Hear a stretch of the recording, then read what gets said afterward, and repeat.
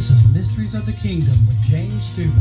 I'd like to invite you to join me for the podcast every Tuesday, where we will be unveiling and explaining the hidden mysteries in the Bible. Invite your friends and look for us on Spotify and Apple.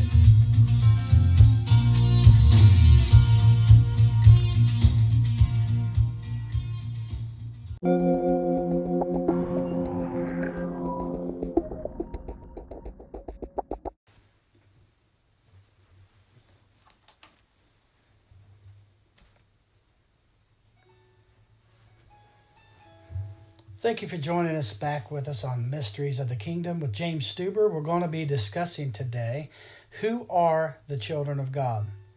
Every Tuesday, we do the podcast, and every evening, we go live Facebook at James and Sandra Stuber Ministries at 6:30 p.m. Make plans to join us at 6:30 p.m. this evening on Facebook Live at James and Sandra Stuber Ministries. You can find the podcast, Mysteries of the Kingdom, with James Stuber on Spotify, and look for postings on Facebook as well. You're welcome to send questions or prayer requests in at jamesstuber@yahoo.com or hit the message email link under Mysteries of the Kingdom with James Stuber under Spotify. Now we're going to get into the question of who are the children of God. Have you ever wondered who the real children of God are? God is often misunderstood or judged by his followers or those who claim to follow him. Today we will be looking at the signs and unveiling the mystery into who are the children of God. Matthew 5:9 states that peacemakers shall be called the children of God. True children of God bring peace and make peace by bringing people together or bringing Christ to others, therefore making peace between Christ and mankind by leading them to Christ and bringing them free from sin, torment to Christ, who is our peace. Galatians 3:26 says that we are the children of God by faith, and we become the children of God when we trust Christ with our lives and allow him to conform us and mold us into his image, into his likeness, and into his nature and into his character. In Ephesians 5:15, it tells us that, dear children, to be followers of God. A true child of God, this is a sign that he follows God. A true sign of the true children of God is that they are children of God by faith. The true sign of the children of God, Matthew 5:9 states that they are peacemakers. Peacemakers are called the children of God. Matthew 10:14 and Luke 18:16 says, little children are the kingdom of God. When we first receive Christ, we become children of God. Little children ready to learn and become like our spiritual Father. We as children of God are considered the kingdom of God, made up of followers of Christ. Romans 8:21 says we are delivered from corruption into the glorious liberty of the children of God. Luke 20 verse 36 says, neither can they die anymore, for they are equal to the angels and are the children of God, being the children of the resurrection. This is one of the signs of the true children of God.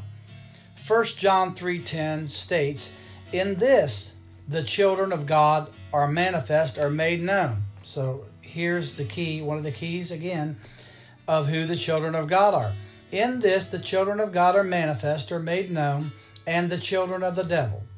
Whosoever doeth not righteousness is not of God, neither he that loveth not his brother. If you do righteousness, the right things according to the Bible, and love your brother or others, then you are manifest openly or made known as a true child of God. Only a true child of God can do that or bear that type of fruit.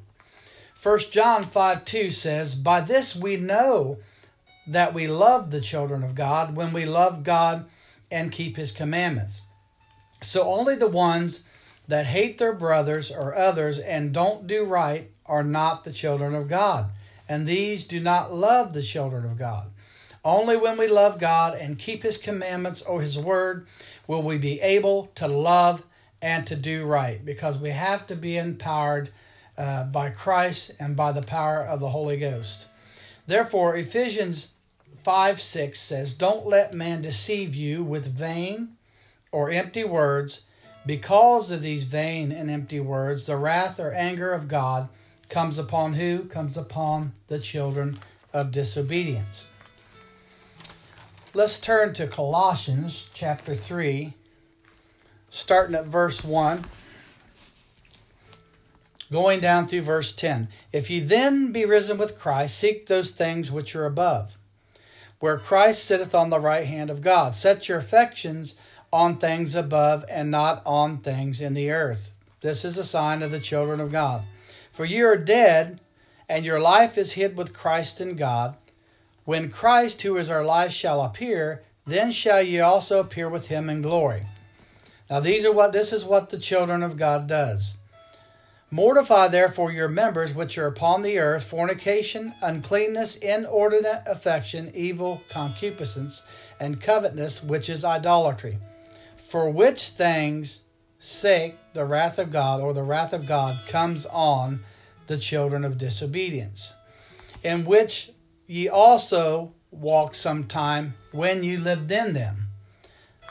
And this is talking about the past, when you lived in those things in the past. "But now ye also put off all these. Put off anger, wrath, malice, blasphemy, filthy communication out of your mouth. Lie not one to another, seeing that ye have put off the old man with his deeds, and have put on the new man, which is renewed in the knowledge after the image of him that created him." Let's turn to Romans chapter 9. Romans chapter 9. Romans chapter 9. Starting at verse 1. "I say the truth in Christ, I lie not, my conscience also bearing me witness in the Holy Ghost, that I have great heaviness and continual sorrow in my heart. For I wish that myself were accursed from Christ for my brethren, my kinsmen according to the flesh, who are Israelites, to whom pertaineth the adoption, and the glory, and the covenants, and the giving of the law, the service of God, and the promises, whose are the fathers, and of whom, as concerning the flesh, Christ came, who is over all. God bless forever, amen. Not as though the word of God hath taken none effect, for they are not all Israel, which are of Israel. Neither because they are the seed of Abraham are they all children." Did you catch that? "But in Isaac, or the Spirit, shall thy seed be called." That is, and explains it here, this is a straight statement stating who the children of God are. Verse 8, "That is, they which are the children of the flesh, these are not the children of God. But the children of promise are counted for the seed," or for what's doing right, the righteous seed. "For this is the word of promise. At that time I will come, and Sarah shall have a son. And not only this, but when Rebekah also had conceived by one, even by our father Isaac." So Isaac was the promised seed. We're considered the seed of the Spirit. We're considered the seed of the children of God, the seed of the Spirit. Amen. So let's go down to Romans chapter 9, on down in verse 27. "Isaiah also crieth concerning Israel, though the number of the children of Israel be as the sand of the sea, a remnant shall be saved." So they that are after the flesh, or continue after the flesh, are not going to be considered the part of that remnant, unless that flesh is spiritually laid down. You're buried with Christ in baptism and raised with him in his likeness, his nature, his character, and his image. It says in verse 28, "For he will finish the work and cut it short in righteousness, because of short work where the Lord make upon the earth."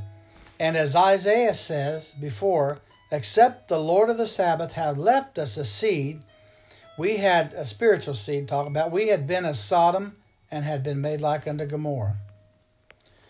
What shall we say then, that the Gentiles which followed not after righteousness have attained to righteousness, even the righteousness which is by faith?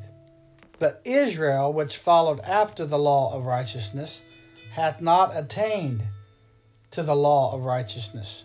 Wherefore, because they sought it not by faith, as it were by the works of the law.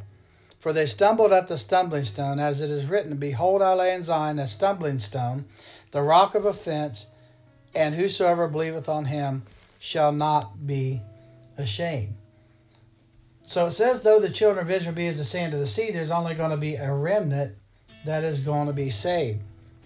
And the Gentiles, which is us, it says that we had not followed after righteousness or have attained to righteousness, even the righteousness of the faith. But Israel, which followed after the law of righteousness, in other words, they followed after the works of it, had not attained righteousness. Why did they not obtain righteousness? But the Gentiles did, because they sought it not by faith. And the Gentiles did seek it by faith. They sought it as by the works of the law, and they stumbled because they thought that they could gain it by doing the works. Turn with me to Romans chapter 11. We're going to read just a couple verses there. Verse 5, 11:5. Even so at this present time there is also a remnant according to the election of grace. And if by grace, then it is no more of works. Otherwise grace is no more grace, but if it be of works, then it is no more grace. Otherwise work is no more work.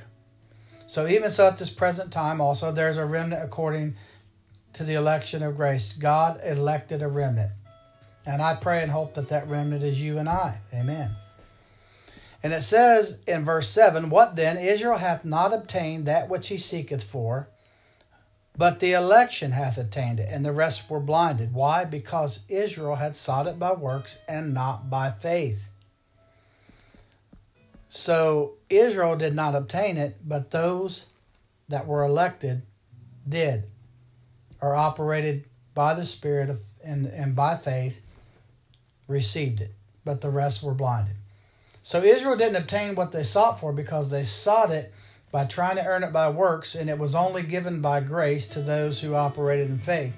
Now, when you operate in faith, you operate like one who is risen from the dead, from the old corrupt nature to the God nature. Children after the image of Christ and after that new nature. Now, this kind of faith, the God kind of faith, is like one who is alive from the dead, alive in Christ, and dead to the flesh by its works and sin. Romans 11:15 says, For if the casting away of them be the reconciling, what shall the receiving of them be but life from the dead? So for if the casting away of them, those that operated by the flesh and thought to receive it by works, if the casting away of the works would be, then the restoring of the world, or reconciling those that were of the Spirit, shall be, what shall be the end or the receiving of those be? But these are people that have received life from the dead. In other words, these are the people, or the children of God, who had laid down their lives with Christ in spiritual death and put away the works of the flesh by the help of the Holy Spirit, mortified the deeds of the body, or the works of the flesh, and came back in resurrection power in the life, character, nature, and image of Christ in the resurrection. So we die to the flesh by coming to Christ and allowing Christ and the Holy Spirit to help us die spiritually to the works of the flesh and raise up with the life of Christ with sin and flesh defeated. Amen. Romans 11:24. It says, For if thou wert cut off of the olive tree, which is wild by nature, and were grafted in contrary to nature into a good olive tree, how much more shall these, which be the natural branches, be grafted in into their own olive tree. So we were grafted in contrary to our flesh nature, because that's what we're naturally born into, sin. We're naturally born into the world of sin. So we're grafted in into a nature, into a spiritual nature that was contrary to the flesh nature, the sin flesh and after Satan, into the presence of God, and we were grafted into the nature and character of God because we were grafted in to that tree that was contrary to our flesh nature. Verse 25 says, "For I would not, brethren, that ye should be ignorant of this mystery, lest ye should be wise in your own conceit, that blindness in part is happened to Israel until the fullness of the Gentiles come in." So blindness happened to Israel by the works, because they thought they sought it, would seek righteousness by works, and they didn't obtain it. And the only reason is until the fullness of the Gentiles, or to be grafted in the spirit seed, to be grafted into the spirit seed or into Christ, that the Gentiles could come in, those without Christ. So we, the remnant, could come in faith and obtain Christ. Verse 26 and 27 says, "And so all Israel shall be saved, as it is written, there shall come out of Zion the deliverer, and shall turn away ungodliness from Jacob. For this is my covenant unto them, when I shall take away their sins." Amen. Romans 8:29 says, "Whom he foreknew, he predestinated to be conformed to the image of his Son, that he might be the firstborn among the brethren." So by faith, we are able and have the power and authority through Christ and through the power of the Holy Ghost to be conformed to the image of Christ, and that we might be the firstborn. In other words, raising from that life of the flesh into the life of the Spirit, and be the firstborn among many brethren. If you would turn with me to Romans chapter 8, verse 1, starting at verse 1. There is therefore now no condemnation to those which are in Christ Jesus, who walk not after the flesh, but after the Spirit. So there's no condemnation to those that walk after the Spirit, but to those that walk after the flesh, the condemnation is already there upon that type of nature. The wrath of God is already up upon that type of nature. Amen. So, but verse 2 says, "The law of the Spirit of life." In other words, when you're raised in that new nature after the fruit of the Spirit, after the nature, the character, and image of Christ, you're raised. The law of the Spirit of life in Christ Jesus has made me free from the law of sin and death, which is after that flesh nature, or even after some of those things that are listed in Galatians chapter 5, verses 19 through 21, concerning the works of the flesh. So the law of the Spirit of life in Christ Jesus, that nature has made you free from the law of sin and death, from that nature. And for what the law, verse 3, could not do, in that it was weak through the flesh, God sending his own Son in the likeness of sinful flesh, and for sin condemned in the flesh. So even though he came in a body, he was God is a spirit, and he wrapped himself in flesh, and so he had the power to overcome that flesh nature, or that evil nature that we are born into. That the righteousness or right standing, doing right of the law or of the word, might be fulfilled in us, who walk not after the flesh, but after the Spirit. So that tells me that the righteousness of doing the right thing of the word, doing right by the word of God, can only be fulfilled in those who walk after the Spirit. So if we walk after the flesh, it's impossible to do the right thing and to do righteousness after what the word's telling us to do, and to be righteous. We're powerless to do the right thing or the righteous thing if we're bound by the flesh or walking after that nature and character of the flesh. For they, verse 5, that are after the flesh, it's automatic. They do mind the things of the flesh. But they that are after the Spirit, it's capitalized, the Holy Spirit, they can only mind the things of the Spirit. For to be carnally minded is death, but to be spiritually minded is life and peace, because those things of the nature of the flesh only bring bondage. But those things of the fruit of the Spirit, they bring life and peace. Because the carnal mind is enmity or an enemy against God.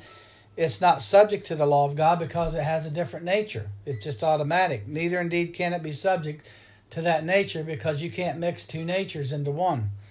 So then they that are in the flesh cannot please God. But ye are not in the flesh, verse 9, but in the Spirit, is capitalized Holy Spirit, if so be that the Spirit of God dwell in you. Now if any man have not the Spirit of Christ, he is none of his. And if Christ be in you, the body is dead because of sin, but the Spirit is life because of righteousness. But if the Spirit that raised up Jesus from the dead dwell in you, he that raised Christ up from the dead shall also quicken your mortal bodies by his Spirit that dwelleth in you. Therefore, brethren, we are debtors not to the flesh to live after the flesh. We're not in bondage to that. Verse 13 says, for if you live after the flesh, you shall die. You'll die spiritually. Of course, we'll all die eventually, maybe naturally. But if you through the Spirit, which is capitalized again, through the Holy Spirit, do mortify or kill out the deeds of the body, which deeds is works and body is flesh, you shall live. You'll live in the Spirit. For as many as are led by the Spirit of God, they are the sons of God. So here we grow from being the children of God to becoming sons of God. So you see that all through this that I've read, that the children of God become sons of God by allowing the Holy Spirit to help them put to death those things that keep their flesh in bondage. For you have not received the spirit of bondage, verse 15, again to fear, but you have received the spirit of adoption, whereby we cry, Abba, Father. The Spirit itself beareth witness with our spirit that we are the children of God. This is a sign of being a child of God. The Spirit, the Holy Ghost, will bear witness that you are the children of God. And if you're children, verse 17 says, then you're heirs, and heirs of God, and joint heirs with his Son, Christ. If so be that we will suffer with him, that we may also be glorified together. Paul says, for I reckon that the sufferings of this present time are not worthy to be compared to the glory which shall be revealed in us. For the earnest expectation of the creature or creation waiteth for the manifestations of the sons of God. So the world is waiting for you and I to grow from becoming children of God by allowing the Holy Ghost to put to death the deeds of the flesh and becoming the manifest sons of God, wide and openly, knowing those that carry the power of God and are able to, they can be able to come to you to be led to Christ for salvation, healing, and deliverance. Amen. And verse 22, it says, let's go on down. For the creature was made subject to vanity, not willingly, but by reason of him who has subjected the same in hope. So in other words, they were made just subject to it just by being born into it. But the creature, because the creature itself, verse 21, or creation, shall be delivered from the bondage of corruption, that's of the flesh, into the glorious liberty of the children of God. Because children of God have liberty. We know that the whole creation groaneth and travaileth in pain together until now. The whole creation's groaning and travailing in pain because they're waiting for the manifestations of the sons of God to come and bring freedom to them, to set them free. Amen. So let's turn to Romans chapter 6. Romans chapter 6. What shall we say then? Shall we continue in sin that grace may abound? God forbid. How shall we that are dead to sin live any longer? So if you're dying to sin, that flesh nature is not living any longer.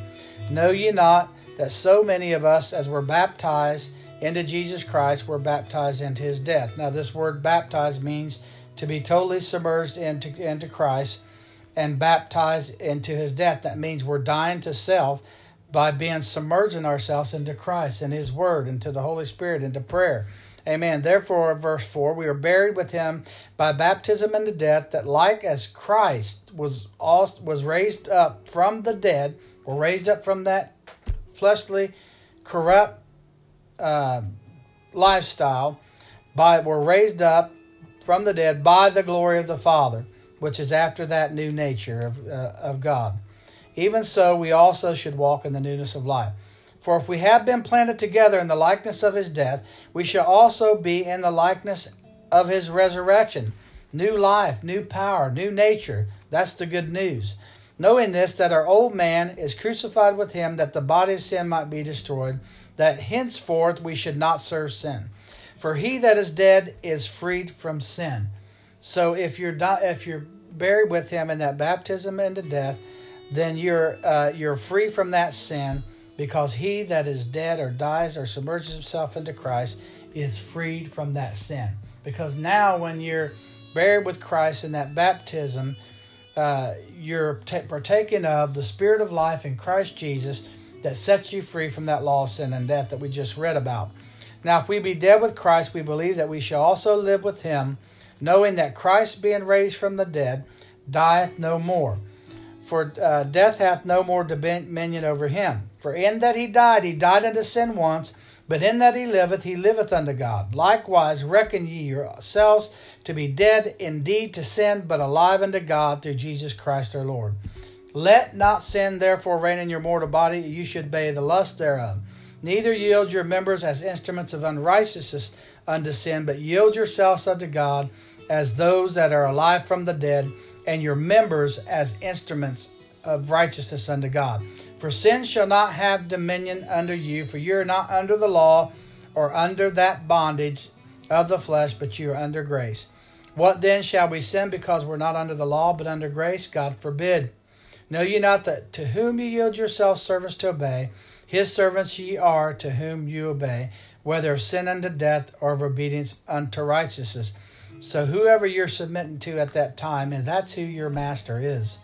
But God be thanked in the next verse, 17, that you were the servants of sin, but you have obeyed from the heart that form of doctrine, or the word of God, which was delivered you. Being then made free from sin, you became, thank God, the servants of righteousness. Verse 20 says, for when you were the servants of sin, you were free from righteousness. What fruit had you in those things whereof you are now ashamed? For the end of those things is death.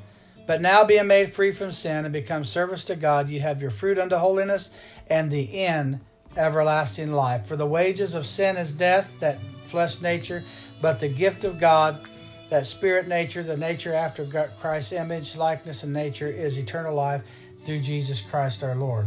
Amen. Now, what are we to do with the flesh? Turn with me to Galatians 4, and I'm about to close. Galatians chapter 4. I'm going to stop after we go over this passage here, and I'll pick up later on the remaining part of that. Galatians chapter 4. Verse 22. For it is written that Abraham had two sons, the one by a bondmaid and the other by a free woman. Now, the bondwoman and her son is a type and representation or a parable of the flesh. The free woman and the son is a type of the spirit. So it says, it is written that Abraham had two sons, one by a bondmaid, the flesh, and the other by a free woman, by the spirit. But he who was of the bondwoman was born after the flesh. That was Ishmael, after the flesh. But he of the free woman, Isaac, was of by the promise, or by the Spirit, which things are an allegory, for these are two covenants. One's a covenant from Mount Sinai, which gendered to bondage of the flesh, which is Hagar. For this is Hagar in Mount Sinai in Arabia, and answers to Jerusalem, which now is, and is in bondage with your children. But Jerusalem, which is above, is free, and the mother of us all, or the church of us all. In other words, after the Spirit. So there's two covenants. One was after the flesh, which is of Ishmael. One was after the Spirit, which was of Isaac, which God had promised to bring the Spirit through to fulfill the law. But Jerusalem, which is above, is free, which is the mother of us all. So it is written, rejoice thou, barren that bearest not. Break forth and cry, that thou travailest not. For the desolate have many more children than she which has a husband. So what it's saying here is that Sarah was barren in her womb and could not produce anything after the Spirit.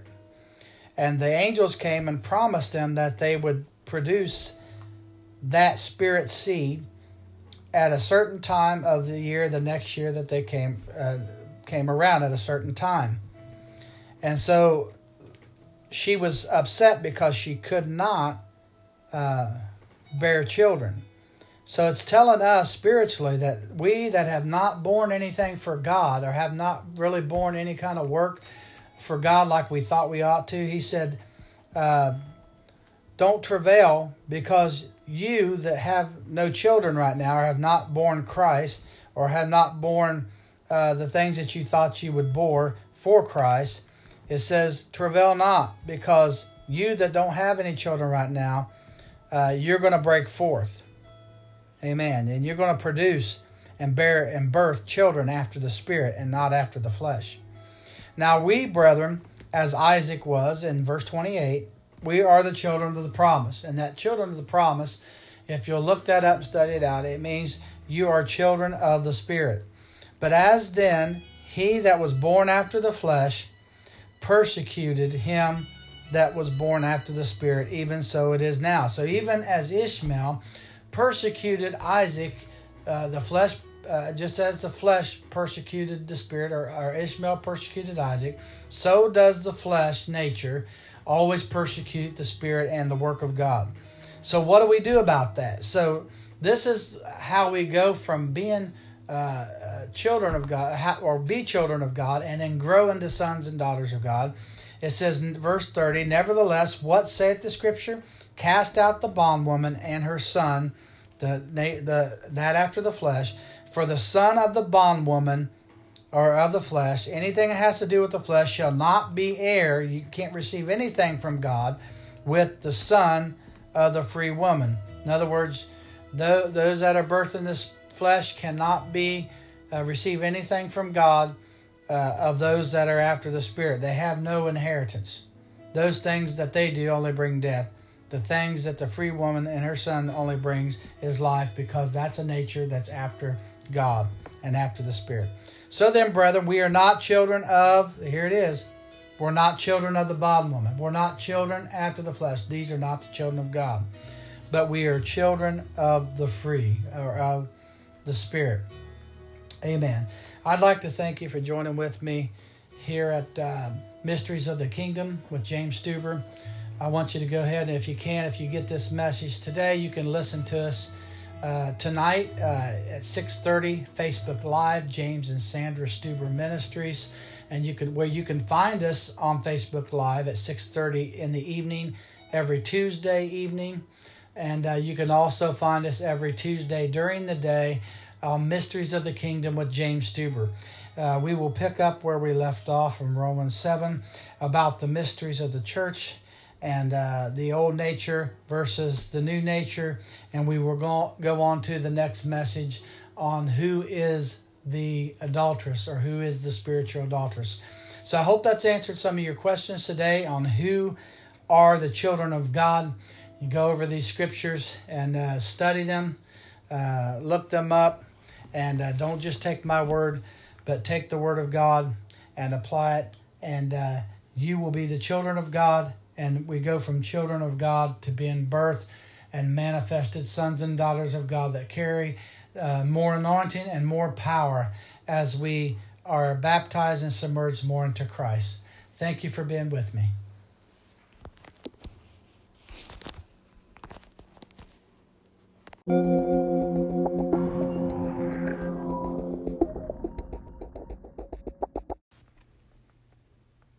Hi, and welcome back to Mysteries of the Kingdom with James Stuber. Today on our podcast, we're going to be speaking about the spiritual and the natural. Be sure to listen to our podcast every Tuesday, where we will be unveiling the mysteries of the kingdom. We should have it published every Tuesday between 4 a.m. and 5 a.m. Let's continue. The spiritual and the natural. Genesis 1:1 says, in the beginning, God created the heaven and the earth. If you look up the word heaven and earth, heaven has everything to do with the spiritual, and the earth has everything to do with the natural. Romans 6, I'm going to start at verse 1 and read down through verse 16. What shall we say then? Shall we continue in sin that grace may abound? God forbid. How shall we that are dead to sin live any longer therein? Know ye not that so many of us, as were baptized into Jesus Christ, were baptized into his death? Therefore we are buried with him by baptism into death, that like as Christ was raised up from the dead by the glory of the Father, even so we also should walk in the newness of life. For if we have been planted together in the likeness of his death, we shall also be in the likeness of his resurrection. Knowing this, that our old man is crucified with him, that the body of sin might be destroyed, that henceforth we should not serve sin. For he that is dead is free from sin. So this is not necessarily talking about baptism. This is talking about being, the word baptized here means to be submerged into Christ, or submerged into his death. Dying of the flesh, or dying of the old man.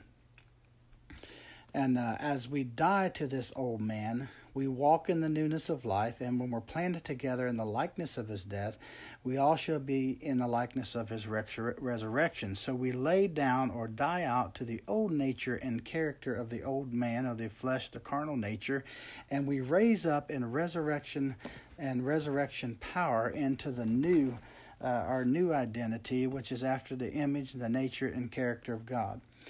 Now, if we be dead with Christ, we believe that we shall also live with him, knowing that Christ, being raised from the dead, dieth no more.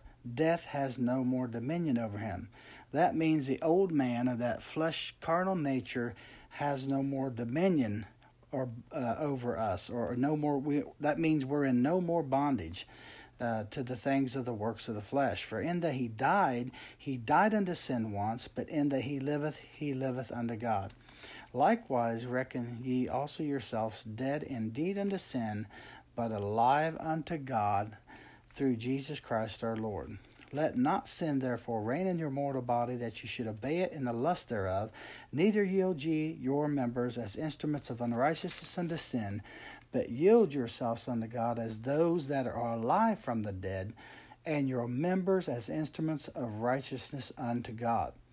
For sin shall not have dominion over you. It shouldn't have a stronghold on you and I.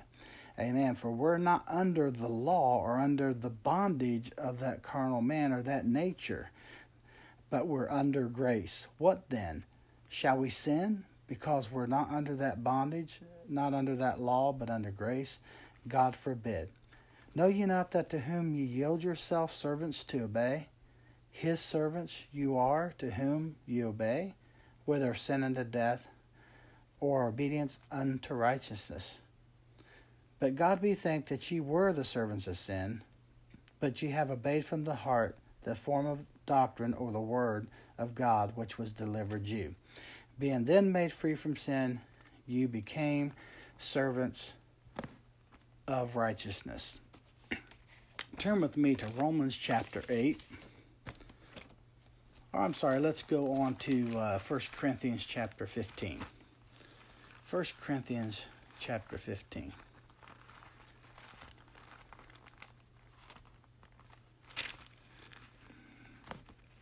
Starting at verse 35. But some men will say, how are the dead raised up? And with what body do they come? Thou fool, that which thou sowest is not quickened except it die. So the way to life is death. We have to die to the old man, to the carnal nature of the flesh, for the spirit man to be quickened. And it says that which we sow is not quickened except it die. And that which thou sowest not that body that shall be, but bare grain. It may chance of wheat or some other grain, but God gives it a body as it has pleased him, and to every seed his own body. All flesh is not the same flesh, but there is one kind of flesh of men, another flesh of beasts, another of fishes, another of birds. There are also celestial bodies and bodies terrestrial. But the glory of the celestial is one, and the glory of the terrestrial is another. There is one glory of the sun, and another glory of the moon, and another glory of the stars. For one star differeth from another star in glory. So also is the resurrection of the dead. It is sown in corruption.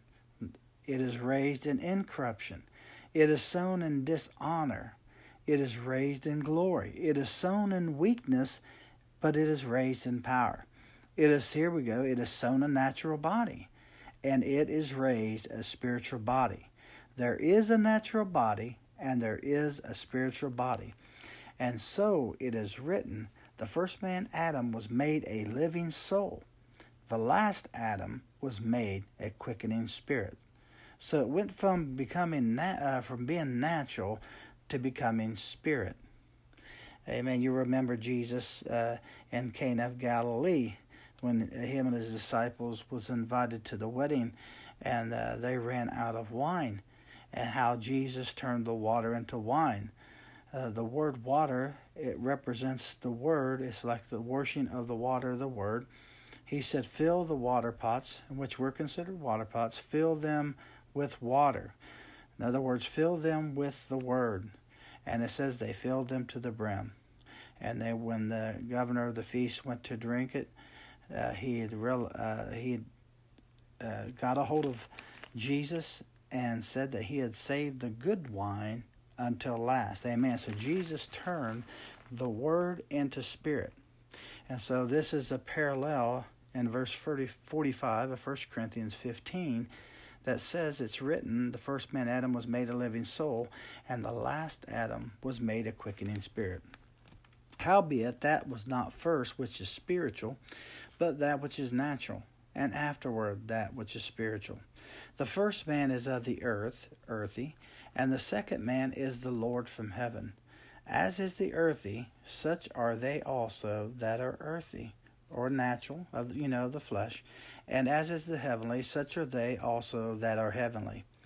And as we have borne the image of the earthy, we shall also bear the image of the heavenly. Now we've all bear the image of the natural, carnal man, the flesh nature, the works of the flesh that's listed in Galatians chapter 5, 19 through 21. And of course there's others throughout the rest of the Bible, more than just the 17 works of the flesh that are listed in Galatians chapter 5. So as we have borne the image of this earthly or earthy, we shall also bear the image of the heavenly, which is after the nature and character of God, which is also of the fruit of the Spirit, which is in Galatians chapter 5, between verses 21 and 22. So now this I say, brethren, that flesh and blood cannot inherit the kingdom of God. Did you hear that? Flesh and blood cannot inherit the kingdom of God. So we have to have a different kind of body other than a natural body. We have to have a spiritual body, and that only comes from heaven. Amen.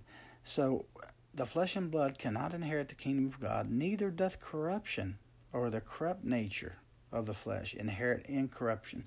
Behold, I show you a mystery. We shall not all sleep, but we shall all be changed. We're going to be changed from natural to spiritual. In a moment, in the twinkling of an eye, at the last trump, for the trumpet shall sound, the message is going to sound, and the dead shall be raised incorruptible. When we submerge ourselves in Christ, into his death, we're going to be raised in that resurrection power and take on a new body. We're going to be raised incorruptible, and we shall be changed. For this corruptible, in other words, this corruptible nature, this corruptible flesh, man, carnality, must put on incorruption, which a spiritual body that's not corrupted by natural things. And this mortal body will put on immortality. So when the corruptible shall have put on the incorruption, and this mortal body shall have put on immortality, then shall be brought to pass the saying that is written, death, which is of the natural carnal nature of the flesh and of Satan, is swallowed up in victory, because we have a new body. We have a new nature. Amen. It says in verse 55, O death, where is thy sting? O grave, where is thy victory? The sting of death is sin, and the strength of sin is the law, that it puts you under bondage. But thanks be to God, which giveth us the victory through our Lord Jesus Christ, which is saying we don't have to worry about the sting of death, because the sting of death is sin. And if we have on that new nature, that spiritual body, we don't have to be concerned about that. But thanks be to God, which gives us the victory. How? How do we overcome and put to death the deeds of the flesh or the works of the flesh? It's only through the help of the Lord, the Lord Jesus, and through the help of the Holy Spirit. It says, but thanks be to God, which giveth us the victory through our Lord Jesus Christ. Therefore, my beloved brethren, be ye steadfast, unmovable, always abounding in the work of the Lord, for as much as ye know that your labor is not in vain in the Lord. In other words, you're not doing just the works of the ministry, but you're doing it in the demonstration of the power and the Spirit of God. So turn with me to Romans chapter 8. Romans chapter 8. Therefore there is now no condemnation to those which are in Christ Jesus, who walk not after the flesh, but after the Spirit. So there's no condemnation to you if you're walking after the Spirit. But if you are walking after the flesh, there is condemnation. For the law, but it says in verse 2, for the law of the Spirit of life in Christ Jesus, that new nature. You remember you've been buried or submerged into his death. You've died to the old nature. So that law, that's called the law of the Spirit of life in Christ Jesus, that new man that is raised up, that spiritual man, that new body that you took on, the spiritual body, the law of the Spirit of life in Christ Jesus, that body has made me free from the law of sin and death, from the old man. So I put away the old man and the law of sin and death that came on that man. And this new law of the Spirit of life in Christ Jesus, because I have a nature now after God, has set me free from that law of sin and death. For what the law could not do, in that it was weak through the flesh, God sending his own Son in the likeness of sinful flesh, and for sin, condemned sin in the flesh. So in other words, it's saying, for what the law could not do, because the law was weak through the flesh, God sent his own Son in the likeness of that sinful flesh.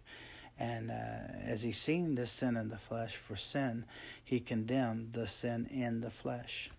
So that spirit body, the Son of God, it says God is a spirit, and when he sent himself down to abide the Word in flesh, and he had the spiritual body, the power to overcome the sin in the flesh, and to give us that power and that authority to have victory over sin in the flesh. So he condemned sin in the flesh, even though he was in the likeness of it, of a natural flesh body. He did not sin, because he had the spiritual body living on the inside of him. Amen. So it says that the righteousness of the law, or the doing right of the righteousness of the Word, might be fulfilled in us, who walk not after the flesh, but after the Spirit. So righteousness, or doing the right thing in God, of that Word, can only be filled in us if we're walking after the Spirit. If we're walking after the flesh, then the law is not being fulfilled in us. The Word is not being fulfilled in us. And doing what's right is not being fulfilled in those who walk after the flesh, but only after the Spirit. Verse 5 says, for they that are after the flesh do mind the things of the flesh, but they that are after the Spirit, the things of the Spirit. Now notice again that word Spirit is capitalized, which means Holy Spirit.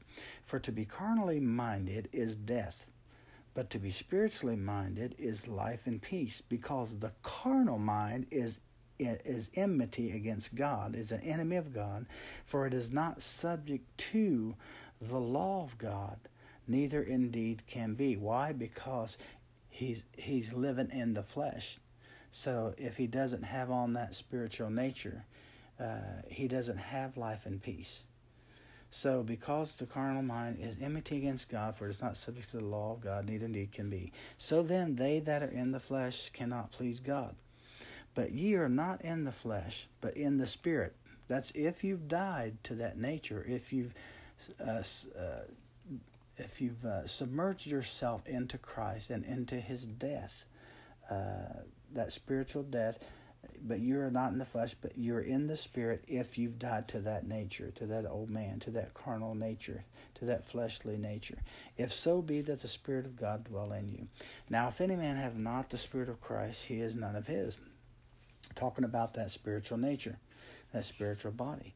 And if Christ be in you, that spiritual nature and that power, that character, that spiritual body, the natural body, it says the body is dead, talking about the natural man, the old man, the old nature, it's dead because of sin. But the spirit is life because of righteousness. But if the Spirit of him that raised up Jesus from the dead dwell in you, he that raised Christ from the dead shall also quicken your mortal bodies. Once you submerge yourself into Christ's death, he will quicken your mortal body by his Spirit that dwells in you, and Christ will resurrect on the inside of you in a way that you've never seen him come forth, in power and in authority. Therefore, brethren, we are not debtors to the flesh to live after the flesh. For if you live after the flesh, it says you shall die. You'll die spiritually. Of course, as soon you'll die naturally. But if through the Spirit, which is capitalized, which means Holy Spirit, if you through the Spirit or the help of the Holy Spirit do mortify the deeds of the body, or that word mortify means to kill out. The deeds of the body means works of the flesh. So if you, through the Spirit, do mortify or kill out the deeds of the body or works of the flesh, you shall live. For as many as are led by the Spirit of God, they are the sons of God.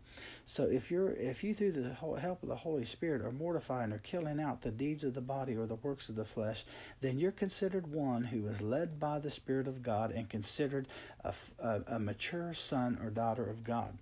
For ye have not received the spirit of bondage, again to fear, but ye have received the Spirit of adoption, whereby we cry, Abba, Father. Amen. So let's go on to 1 Corinthians chapter 2. Let's go to 1 Corinthians chapter 2. I'm going to read, starting to reading at verse 9.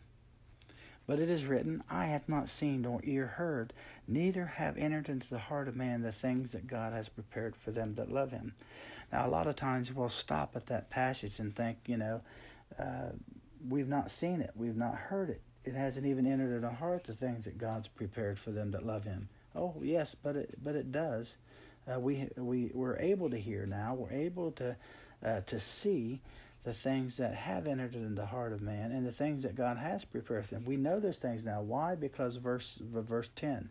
Because it says, but God has revealed them unto us by his Spirit.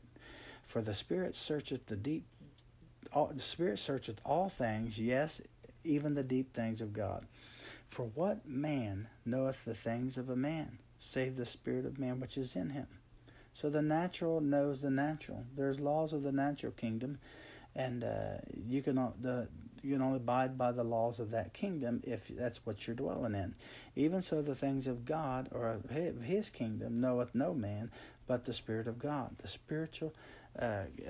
spiritual kingdom of God only knows those things of the Spirit of God, but he has rule over the spiritual kingdom and the natural, sovereignly over the natural kingdom as well.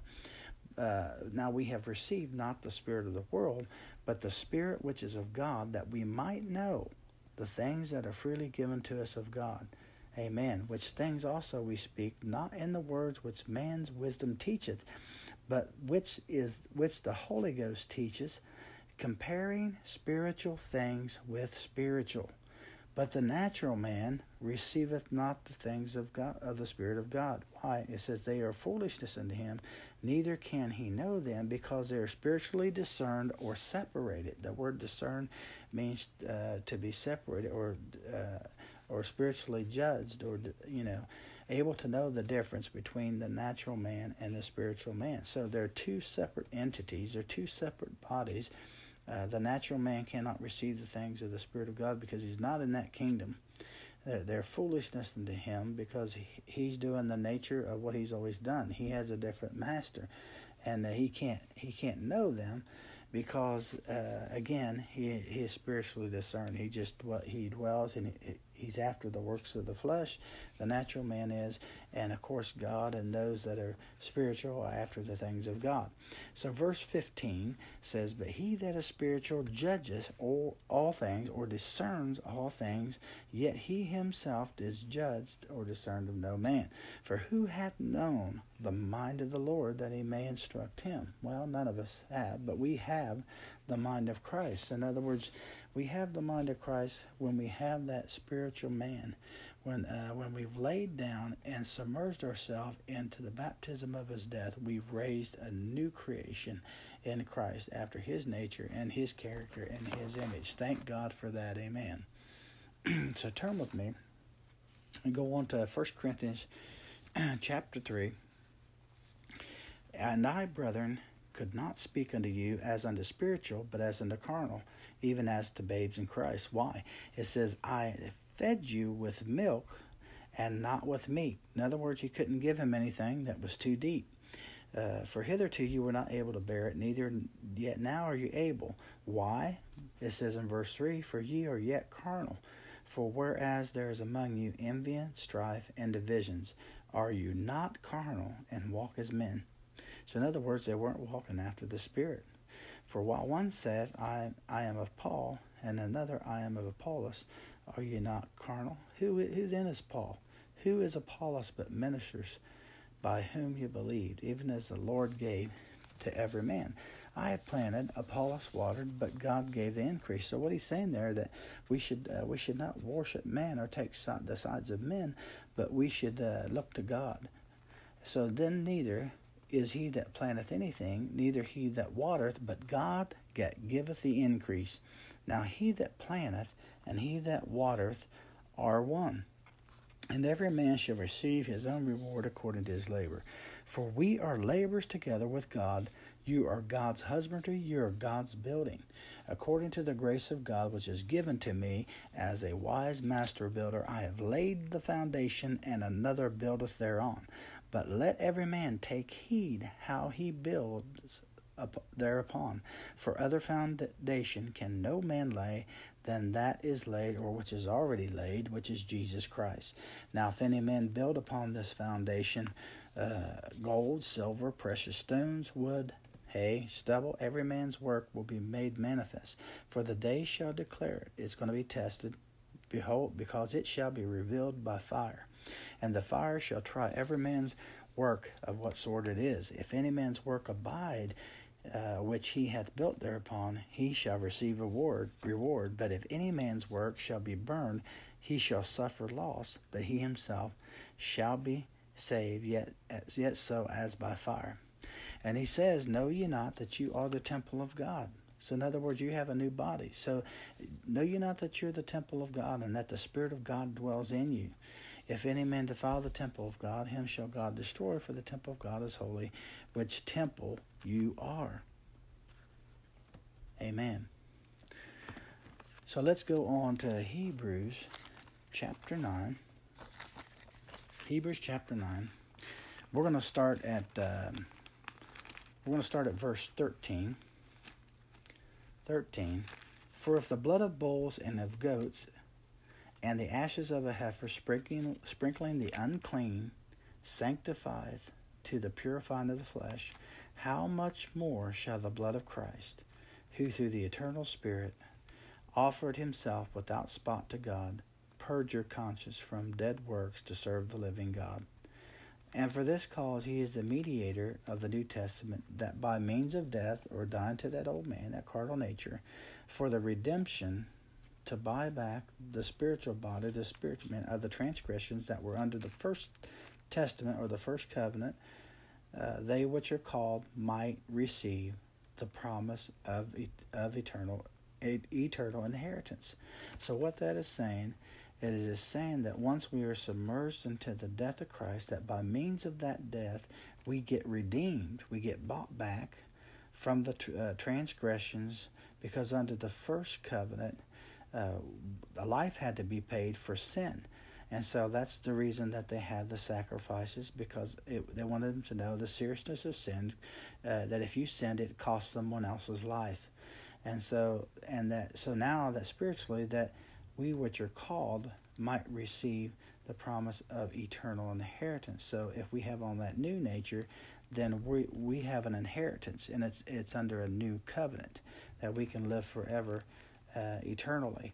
For where a testament is, or when you're writing a will, for wherever a testament is, there must also of necessity be the death of the testator.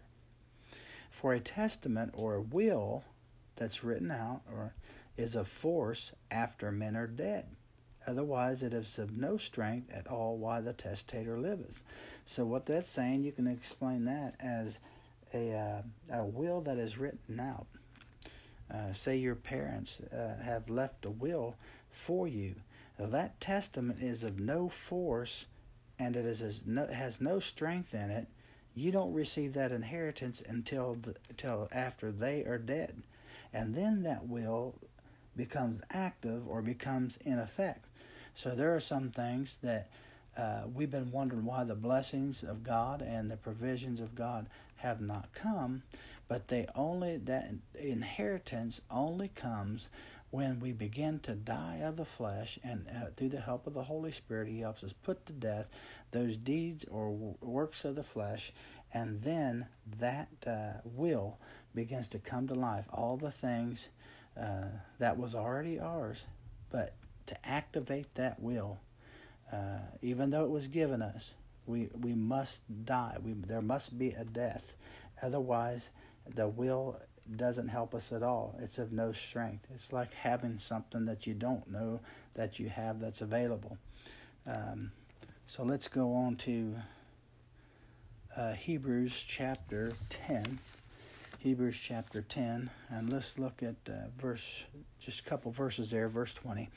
By a new and living way, which He hath consecrated for us through the veil, that is to say, His flesh. So this new way that He has consecrated or set aside for us, it had to come through the veil, that is to say, His flesh. In other words, His flesh had, just like ours, we have to put the flesh to death, and that's what the Holy Ghost will lead you and I to do as sons and daughters of God, is put to death the deeds of the flesh, and then we'll have a new and a living way. Amen, because we take on a new nature, the nature of God and the character of God. And let's go back up to verse 19. And then after this, we will have, therefore, brethren, boldness to enter into the holiest by the blood of Jesus, by this new and living way. Amen. So I want to thank you for joining me for this podcast. And I just wanted to go over that a little bit of how important it is, because everything that's listed in Galatians chapter 5, verses 19 through 21, concerning the works of the flesh, all these areas, if we allow them to continue in our lives and not allow the Holy Ghost to help us to purge or kill out the deeds of the flesh through the help of the Holy Spirit, then we will that will give Satan ground in us to work through us. And to come in, it just opens up avenues for the enemy to get in. But if you submerge yourself into Christ, submerge yourself into the Word, submerge yourself into prayer, submerge yourself into repentance, into that baptism of that spiritual death with Christ, then you will have resurrection power. You will have power to overcome. You will have power to resist the temptation, the trials that come your way, because you'll be walking after a new nature where before you didn't have power to overcome it, where you thought you had a hold on those things, but now you realize you don't control them anymore, they control you. But you can be free from that by taking upon yourself this new nature by and through the Holy Ghost. Amen. Romans 9 and 8 talks about who are the children of God. Well, it says those that are the children of the flesh, these are not the children of God. Amen.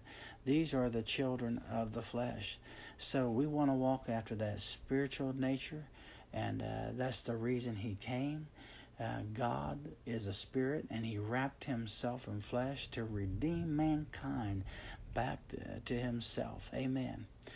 So I want to welcome you back to Mysteries of the Kingdom with James Stuber. coming your way next Tuesday. We will try to have it published between 4 a.m. and 5 a.m. And we're going to be sharing things such as, what I shared with you here. Who are the children of God? Who is the spiritual adulteress? Who is the New Jerusalem coming down from God out of heaven? So we're going to be sharing a little bit of those other things. I also shared some of those things on live on Facebook Live, and you can check out our page, James and Sandra Stuber Ministries, on Facebook Live. Mighty Men of Valor, there's another one that you can check out, and just send a request, and we will okay the request, and we'll get you involved in those Facebook pages too, and you can listen to the videos of the Facebook Live videos, which I'll be reposting from time to time. So thank you for joining me, and I just pray over you that the Lord will cause you and give you strength to submerge into Christ and to be baptized into his death, that you could lay down the old man and rise up a new man full of power and authority. Amen. In Jesus' name. God bless you.